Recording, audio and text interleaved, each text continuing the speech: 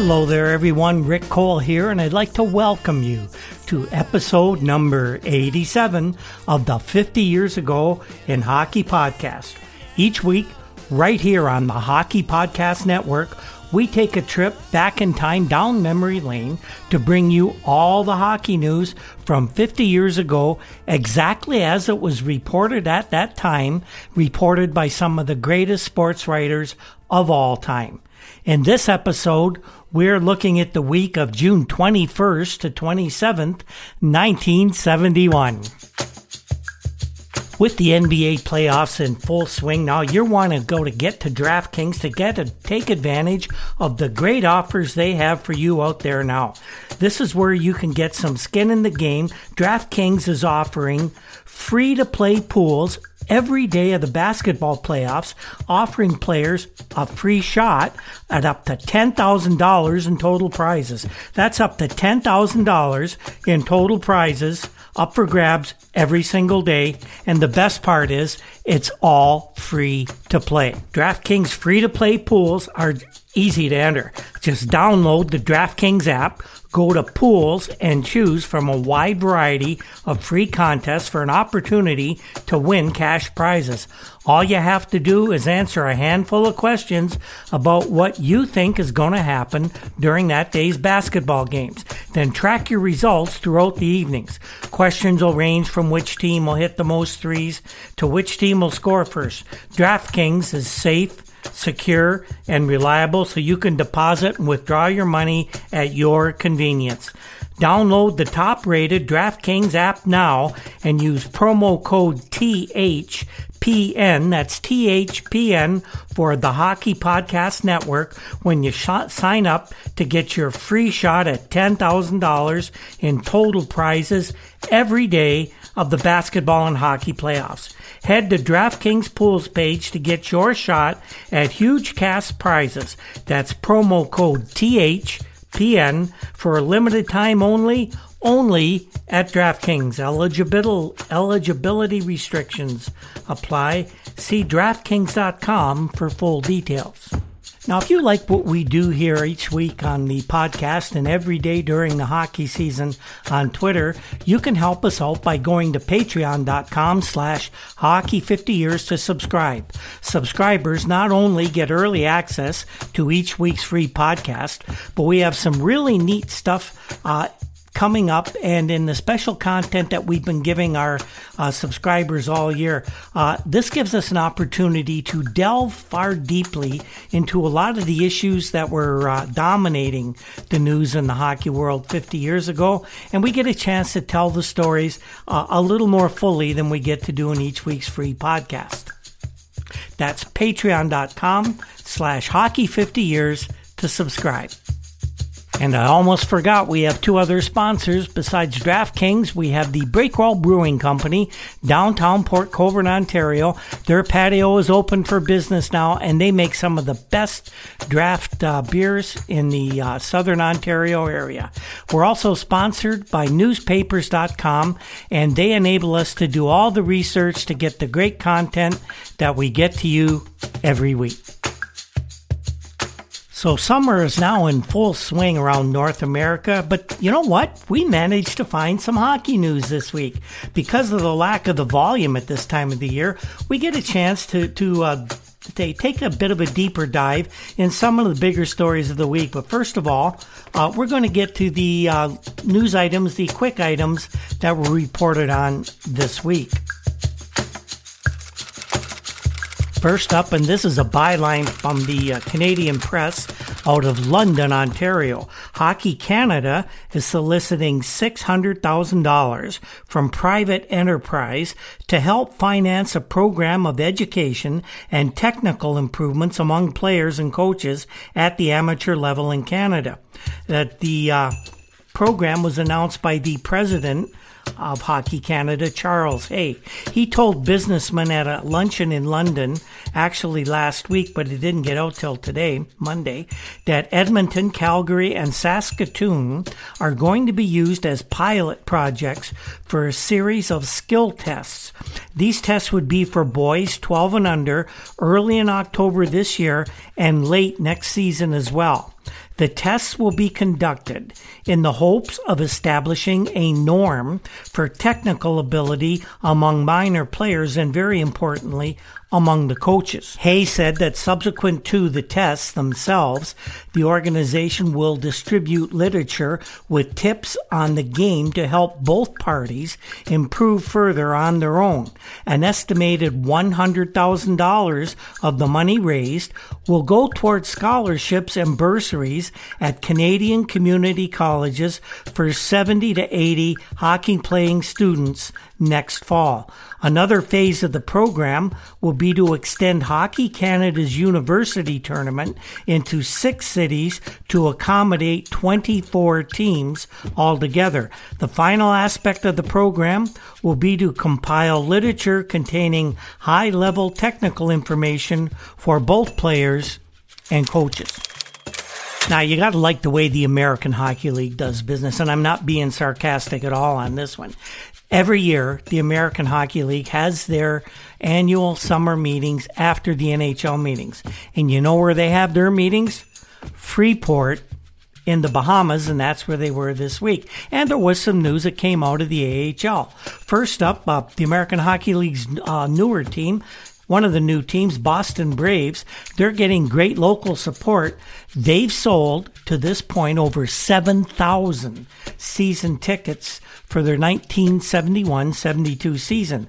All of their home games will be played at the Boston Garden, usually when the Bruins are on the road. Another new team that will take to the ice this fall in the American Hockey League will be the Cincinnati Swords. That franchise was awarded to the NHL Buffalo Sabres. Now, you remember when the Sabres came into the league a year ago, the Bison's AHL franchise was basically made to be dormant. It was kept sort of on life support, but wasn't active. The Sabres decided this offseason they want to have an American Hockey League farm team again, and they tried to get a team in Dania, Florida, which is right next to Fort Lauderdale. The AHL Board of Governors would not approve that plan, but they did allow the Sabres to put the team in Cincinnati for this season. They'll be called the Swords, as we mentioned, and it's expected that Joe Crozier, Punch Him Lack's old buddy, will run the team as general manager and coach. You may know Terry Reardon. He is the tireless general manager coach of the Baltimore Clippers in the American Hockey League. Well, this week at those AHL meetings, Terry was awarded the trophy as the coach of the year in the American Hockey League last season. Reardon guided the Clippers to the Western Division title, and he was earlier named their coach of the year by the Hockey News. The award to Reardon, voted by the league's Board of Governors, continues the trend that has found Baltimore hockey people getting postseason awards. In case you're wondering about that, Freddie Speck, who was selected in the recent interleague draft by the Vancouver Canucks, he was named the AHL Rookie of the Year, and Clipper teammates Andy Brown and Mark Dufour were named to the AHL All-Star team as well. Mark Dufour is a forward. Andy Brown, of course, one of the last maskless goalies in professional hockey. Some more American Hockey League awards. The James Ellery Memorial Award is given in memory of the former American Hockey League publicity director, and that went to Tiny Perry of the Lebanon, Pennsylvania Daily News as the man who has done the most to enhance the image of the American Hockey League. The Executive of the Year Award, which is the James Hendy Memorial Award. James Hendy was the great owner of the Cleveland Barons in the 1950s, nearly got that franchise into the NHL back in 54, by the way. Well, that Executive of the Year Award went to AHL President Jack Butterfield, whose tireless efforts expanded the AHL from 8 cities now being 11, with another city coming along a year from now in 1972. We should give you a bit of an update on the league's alignment as well.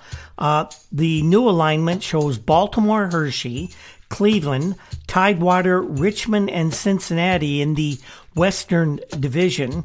In the East, it's Nova Scotia, the new Boston team, Providence, Springfield, and Rochester. Again, those are in the East. The schedule next year will have 76 games, with the Western rivals playing each other 8 times and meeting Easter foes in 6 games. The city of St. Catharines declared Wednesday of this past week Stan Mikita Day. Many of the biggest names in hockey gathered in St. Catharines to attend a Stan Mikita testimonial dinner organized by a group of the Chicago Blackhawks Center's friends. Stan, as you know, played his junior hockey in St. Catharines after emigrating from Czechoslovakia in the 1950s, and he considers himself a St. Catharines native. The list of players who attended the dinner were National Hockey League President Clarence Campbell, President Walter Bush of the North Stars, General Managers Tommy Ivan of Chicago, Punch Imlach of Buffalo, Ned Harkness of Detroit, Jack Riley of Pittsburgh, former NHL referee Red Story, and Rudy Pillis, who of course coached Stash when he played for the St. Catharines Teepees. The day was declared by St. Catharines Mayor Mac Chown, and proceeds from the $20 a plate dinner will go to a bursary fund set up in Mikita's name at nearby Brock University. It's sounding like young defenseman for the North Stars, Freddie Barrett, is going to be back good as ever at training camp this fall. At least that's according to Coach Jackie Gordon. Jackie said Fred, he broke his leg last season, and that's why there was some doubt he may even be back this year. He said Fred was in Minneapolis recently, and he's making such good progress that he took some skates with him back home to Canada to get on some summer ice back there. Fred's working hard under a therapist in Toronto in whom he has a lot of confidence, and Barrett plans to be ready to skate when training camp opens in September, and that's good news for North Stars fans. You remember last week we touched on the financial mess that is the Vancouver Canucks and the possibility of fraud charges and all kinds of other difficulties. Well, we had some interesting news out of Vancouver this week. Not a lot of news about this financial problem, but trading in shares of Northwest Sports Enterprises, who are the parent company of the Canucks of the NHL, trading of those shares resumed on the stock exchange, with the price rising $1.25 to $7.75 a share. Shares were trading at $6.50 on June 11th. When the exchange halted trading after the 4 Canadian directors of the company said they were resigning because of $3.5 million in Northwest funds that were transferred to the United States by Medicor, who is, of course, the major shareholder in Northwest Sports. So stocks are up, but the problem with who actually is going to end up owning the Canucks, that as yet had not been decided. When we're doing off-season hockey news, of course, it's off-ice news, and a lot of it ends up, unfortunately, being legal news. Well, we have an Eastern Ontario judge who landed himself in some hot water, and what makes this relevant to what we do here is he had a very prominent hockey buddy with him as a sort of a partner in crime here. Renfrew County Judge Frank Dunlap has pleaded not guilty to a reduced charge of obstructing a police officer. That's right. Hull, Quebec Crown Attorney Charles Letellier de Saint-Just said Monday afternoon that Judge Dunlap had appeared before Judge Arthur LeBay at the end of last week and was remanded out of custody to September 17th for a hearing. He was released on his own recognizance. If he can't release a judge on his own recognizance, who could you release? Judge Dunlap was charged on June 6th after Larry Regan, general manager of the LA Kings of the National Hockey League, was arrested for dangerous driving near Casabauza, about 45 miles north of Ottawa. Mr. Regan pleaded not guilty to the charge in Hull Court last Thursday and was remanded to September 3rd to set a date for hearing. He was released on $50 bail. Now, here's what dumped the judge into the hot water. Judge Dunlap was a passenger in the car being driven by Larry Regan, and he was charged when the driver was being booked by the Quebec Provincial Police at Lowe. A bench warrant for the arrest of Judge Dunlap had been issued when he failed to appear in court, but the Crown did not press the matter. In fact, they were told that the judge was actually hearing cases, and that's why he didn't appear in court for his own case. Now, it is known that near the end of the week, the Crown announced that they had also reduced the original charge from common assault on the grounds of insufficient evidence, said the Crown attorney. Former Canadian national team goalie Ken Broderick, 29, has signed on with the Western Hockey League San Diego Gulls. Now, Ken had retired from hockey last season, but he got the itch to play again, and he contacted the Gulls, and Max McNabb was happy to have the 29-year-old left-handed goalie sign on with the Gulls. Many years later, I would meet Ken Dryden, thanks to our mutual friendship with Marcel Dion, and Ken was a wonderful man, a very, very good guy, and I'm very proud to have known him and to have called him a friend. Henry Richard says that deposed coach Al McNeil was not as bad as portrayed by the media, well, actually as reported by the media as portrayed by some of his players, most vocal of whom was Henry Richard. After being benched in the fifth game of the final series, for which he vehemently criticized Coach McNeil, Richard scored the tying and winning goals in Montreal's final game victory.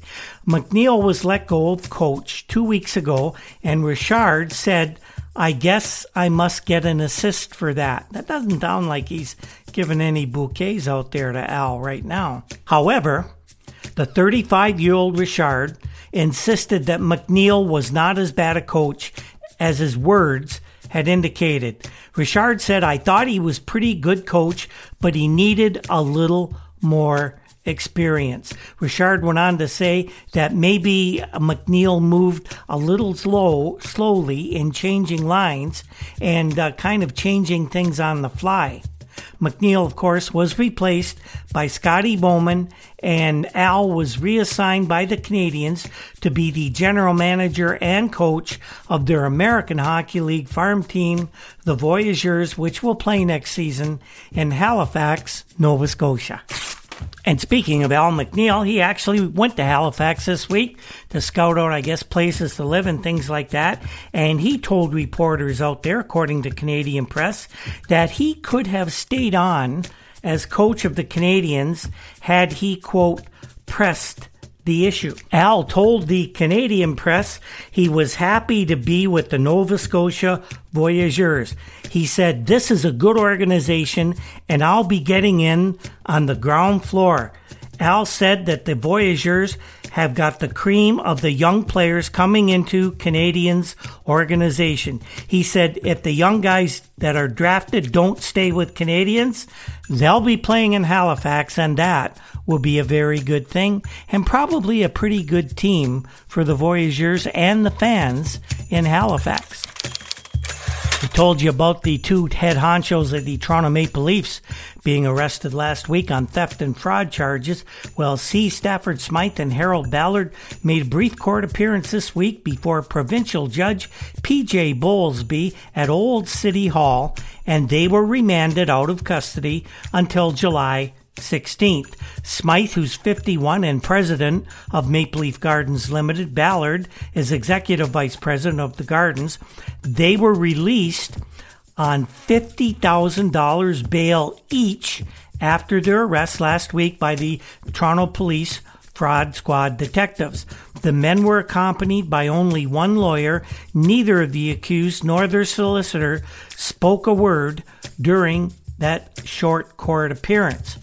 Special Prosecutor Clayton Powell of the Attorney General's Department simply said that he and counsel for the accused had agreed on the remand date before the hearing. Smythe and Ballard are charged jointly with the theft of $146,000 in cash and securities from Maple Leaf Gardens between 1964 and 1969. Smythe is also charged with defrauding the Gardens of $249,000 during the same time period. Ballard is also charged with defrauding the Gardens of $83,000 between 1965 and 1969 as well. There was some very, very sad news this week in the hockey world. Mrs. Catherine Howe, 76, the mother of Detroit Red Wings superstar Gordie Howe, died Friday after a fall while visiting Howe's summer home near Grayling in Kalabasca County in Michigan. A resident of Saskatoon, Saskatchewan, Mrs. Howe and her husband Albert had been visiting their son and his family since last month when they attended a surprise banquet honoring Howe in Oshawa, Ontario. Mrs. Howe was pronounced dead by a county coroner, David Wolf, who said an autopsy would be performed to determine the exact cause of death. He said Mrs. Howe may have suffered a heart attack before her fall. Besides her husband, Mrs. Howe is survived by 9 children, 33 grandchildren, and 6 great-grandchildren. Mrs. Howe's body will be taken to the Saskatoon Funeral Home in Saskatoon. Visitation will be Sunday and Monday evening, and services would be held in the funeral home chapel at 1:30 p.m. on Monday. On a slightly more positive note for Gordie Howe, we learned this week that he had been awarded the Order of Canada. That's a Canadian citizen's highest award given by the government for exemplary conduct and great contributions to Canadian society. And along with a host of other Canadians that year, Gordie Howe joins that illustrious group. Some nice news out of the Ontario Hockey Association this week. As everyone knows, Billy Harris took over as coach of the Hamilton Red Wings during last season. By all accounts, Billy did a pretty good job with what he had to work with the Junior A Red Wings, and he ended up taking over as the head coach and manager, I think it is, of the Swedish national team. So that left a coaching vacancy in Hamilton. Well, that vacancy was filled this week. A consistent winner as a player and coach was named to coach the Red Wings this week. He is Harry Neal, a Toronto Marlboros graduate, and he's going to take over from Billy Harris. Neal is 34. He's a native Sarnia, and the appointment was announced by the Red Wing owner, Nick Durbano, whose son recently was drafted by the New York Rangers in the NHL amateur draft. Now, this doesn't come just out of the blue. Harry Neal has been around the hockey community in Toronto, it seems, forever. He's a partner in the Billy Harris Dave Keon Hockey School, and he was with the Marlies when they won the Memorial Cup in 1956-57. He made the OHA Junior A League's first All-Star team the following season. Harry then played for the University of Toronto Blues when they won the Intercollegiate Championship in 59-60, and the following term, he was the U of T's most valuable player. This could be the beginning of quite a career for Harry Neal if he wants to continue in coaching. Now, this is a very curious news item only because of what was actually going on in the background and what none of us as hockey fans were being told. But this week, National Hockey League President Clarence Campbell was in Long Island, New York, and he dined with a fellow by the name of Bill Shea. Now, who's Bill Shea? Do you know the stadium where the New York Mets play, Shea Stadium? That's named after him. Bill Shea is the guy who got the Mets into the National League just a few years after the New York Giants absconded to California. Bill is also the advisor to Nassau Coliseum, the new NHL quality arena being built on Long Island. And Campbell and Shea were talking about the National Hockey League putting a team in that nice shiny new rink. Now, normally, this would be nothing to see here. Guys are talking about putting team somewhere, everywhere, but we're understanding that Campbell is very receptive to a team in Long Island. Why is this a huge departure from the business as usual with the NHL? Because Long Island is in the New York Rangers territorial district, and they would have to pay big bucks to the Rangers, and the Rangers could block having a team in Long Island. So why would the NHL suddenly do an about-face on this type of issue that they've been very, very consistent and solid on throughout their history? Just remember the trouble that the Buffalo Sabres had trying to put a team there with the Maple Leafs claiming an infringement on their territory, and they're in a different damn country. Well, something was going on here, and we figured out what it was. Took a couple days, though. You remember last week we told you about the rumors and talk about a rival league that was in the planning stages, a rival major hockey league that would be a challenge to the National Hockey League. Well, that story this week, a couple days after Campbell's meeting, became much more concrete with a formal press release out of all places, Hollywood, Florida. United Press International reported that an organization known as the World Hockey Association has been formed with the intention of operating a 14-team major league of professional hockey starting in the 1972-73 season, and that story was broken by the Hollywood, Florida Sun-Tatler. The Sun-Tatler said it had learned that the prime movers in the organization are Gary Davidson of Santa Ana, California, and Dennis Murphy, who hails from Miami, Florida. Both are among the founders of the American Basketball Association. The newspaper said that the league intends to compete directly against the National Hockey League for talent, and they have already granted franchises to groups in Los Angeles, New York, Miami, Honolulu, geez, I hope I could get to play for that team, and Milwaukee. He said the organization is dickering with other groups in Baltimore, Boston, Louisville, Greensboro, North Carolina, Columbus, Ohio, Hartford, Connecticut, New Jersey, Indiana, Atlanta, Winnipeg, Ottawa, and Quebec City. And get this, they're also considering having European teams in the not too distant future. The Sun-Tatler also said that Davidson would be the chairman of the board of directors of the new organization, and Murphy will be assistant to the commissioner, who has not yet been named.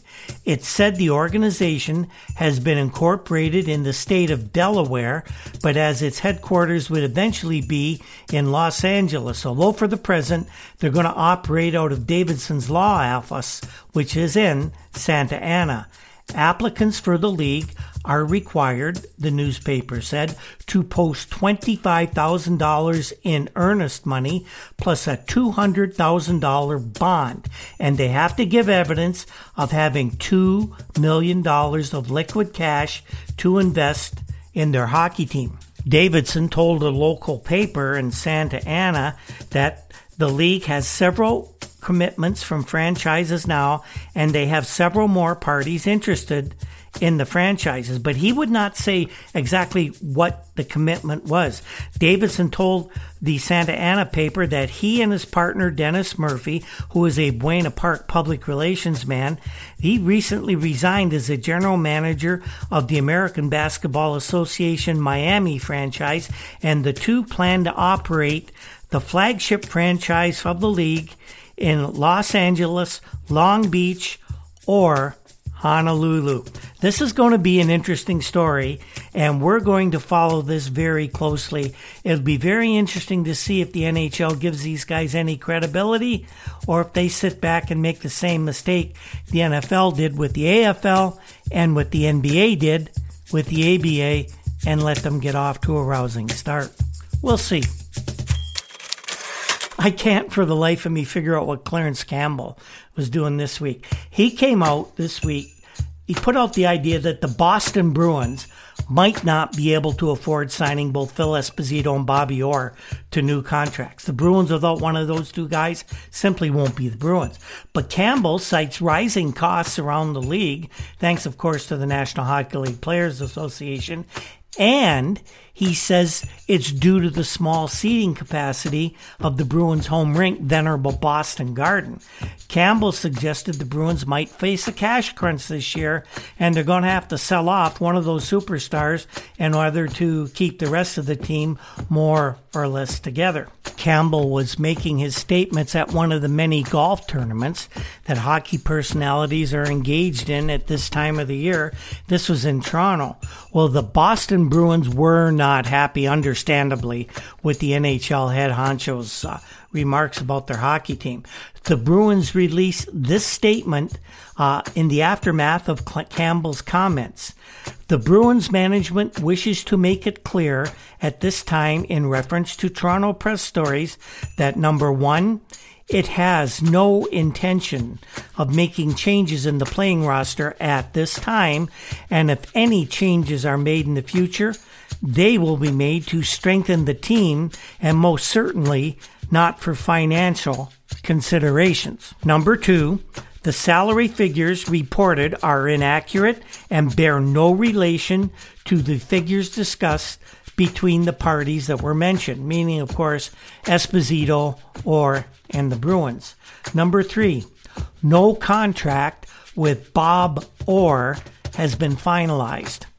Number four, when any major contract is concluded, there will be either a press conference or press release to announce the signing. And number five, the Bruins appreciate the concern of others, but firmly believe that they are perfectly capable of conducting their own business, and further will adhere to their policy that negotiations between management and the players, insofar as salaries are concerned, are personal matters between the parties. Well, the speculation that the Bruins would sell off centerpieces of their high-powered offense, added to the fact they were upset by the Canadiens in the first round of the Stanley Cup playoffs, led a lot of writers to speculate that the team might actually shift its philosophy to a more defensive-oriented game.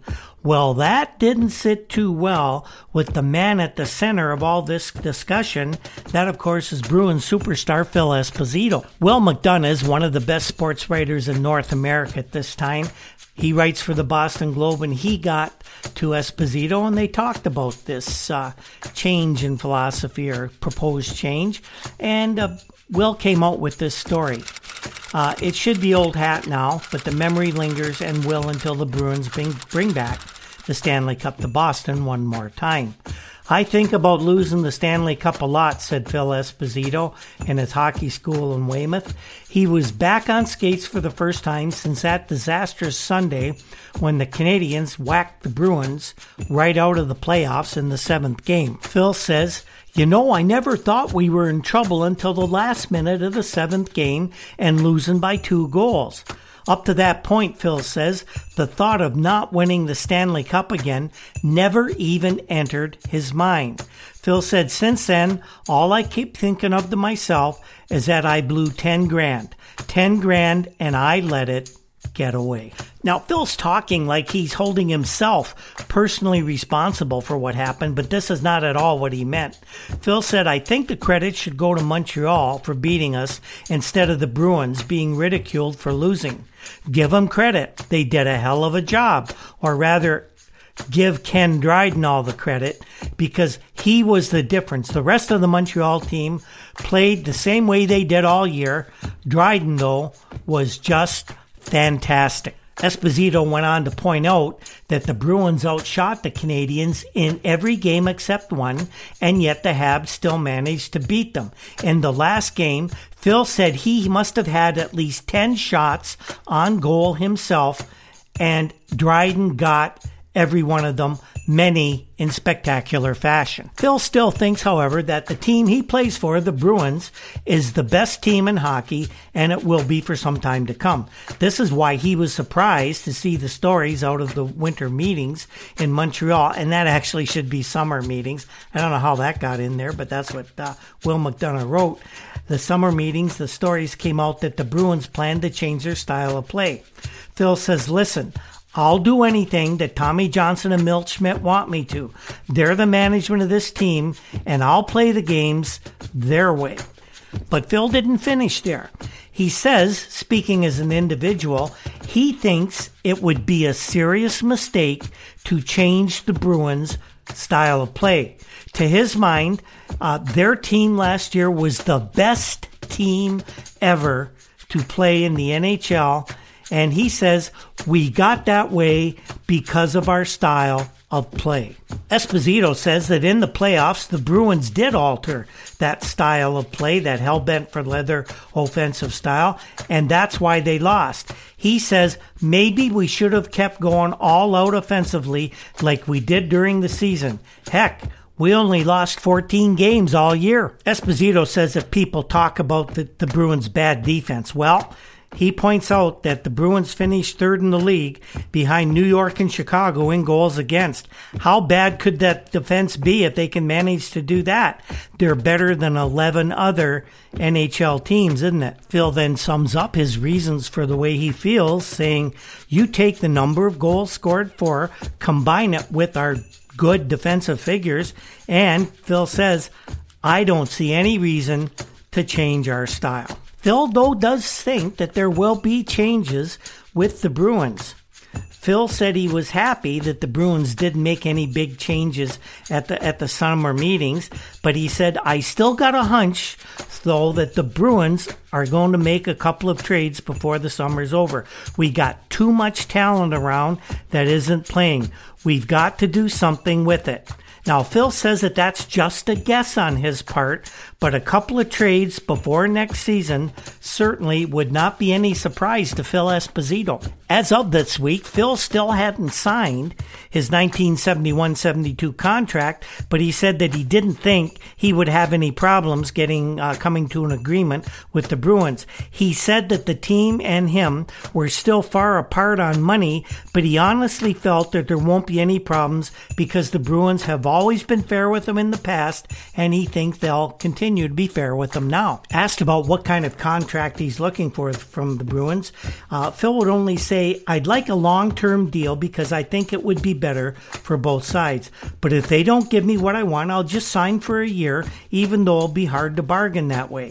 Phil's point is that he's coming off a 76-goal year that isn't likely to be duplicated by anyone for a long time to come. Phil says, I was just in the perfect situation to score all those goals. I don't think I would have scored 70 goals playing for the Pittsburgh Penguins, and he's right there.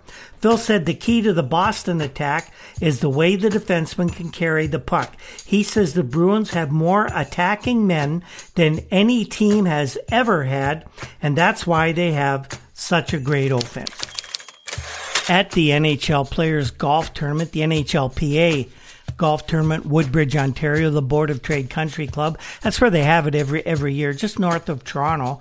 And that's where Clarence Campbell made the statements about the Bruins maybe not being able to keep both Phil Esposito and Bobby Orr. Well, the question was asked by Francis Rosa, who writes for the Boston Globe, how much is Bobby Orr really worth when he goes for a contract? And here are some of the answers that he received. Derek Sanderson says Bobby is worth every cent he can get. Gump Worsley says Bobby Orr is worth whatever he thinks he's worth. Can't argue with that.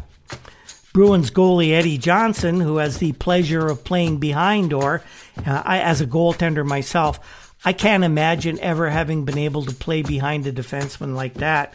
Well, Eddie Johnson says at least $1 million over a 5-year period. In other words, $200,000 a year.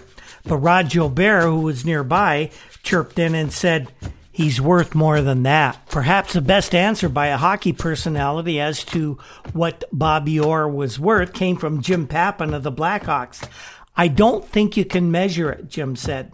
Maybe he meant you just can't count that high. We do know this at this point in the summer. Bobby Orr's contract expired on June 1st. He has not yet, to this point in time, signed another NHL contract. And, of course, neither had Phil Esposito, as we mentioned. Those two guys are going to be signing contracts, no doubt about it, probably within the next month. We'll see what they get, and we'll see if the Bruins can afford it. We know what happened, but I had the feeling back then neither of these two guys would be leaving the Boston Bruins. That would be just folly. Guys are in the hockey business, the owners of these teams, because they make a lot of money. And a lot of money they do make. They'll just take a little bit less because in the long run, these guys are going to put even more money in those guys' pockets. So that's this week's show, everyone. Now, we managed to get some hockey news in the dead of the summer, the first weeks of the summer in June. And what did we learn this week? Well, we learned that the American Hockey League formally admitted a new Sabres farm team to be located in Cincinnati, Ohio.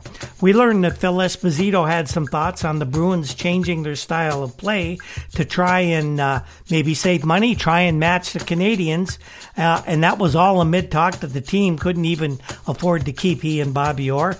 And we learned a little bit more about the formation of the rival Major Hockey League to be known as the World Hockey Association. We will be back with another show next week, and some of the stories we're working on, well, we'll have all the results of the National Hockey League Players Association annual golf tournament, which, as we mentioned, is at Woodbridge, Ontario. We will get a ruling from the Supreme Court of Canada as to whether Stafford Smythe's income tax evasion case will be thrown out because of a challenge based on the Bill of Rights by his lawyers, saying that Smythe's rights under the bill have been infringed upon. We'll see what the Supreme Court says about that. And we have a story about a Detroit Red Wing veteran, not named Gordie Howe or Alex Delvecchio, who has a good idea about who should be coaching that team, and we'll tell you what that idea is and some other comments that this veteran has. The 50 Years Ago in Hockey podcast is produced by Andy Cole. He does a wonderful job for us. I can't thank him enough. If you need a podcast, want to get something started, need somebody to produce it for you, get a hold of me. I'll put you in contact with Andy, and maybe you guys can get together. The very popular Juno-nominated Toronto indie rock group, the Rural Alberta Advantage, they provide our introduction music, and if you ever get a chance to see them live, they put on a great high-energy show. They will be doing some shows in Alberta later this summer, we understand. Other musical pieces in our show and the sound effects are produced by Andy Cole as well. Our research comes from files in the Toronto Star, Toronto Globe and Mail, and of course, all the fine publications at newspapers.com.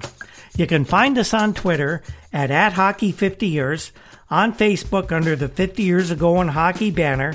We have a WordPress site, hockey50yearsago.com, and of course, every week on the Hockey Podcast Network.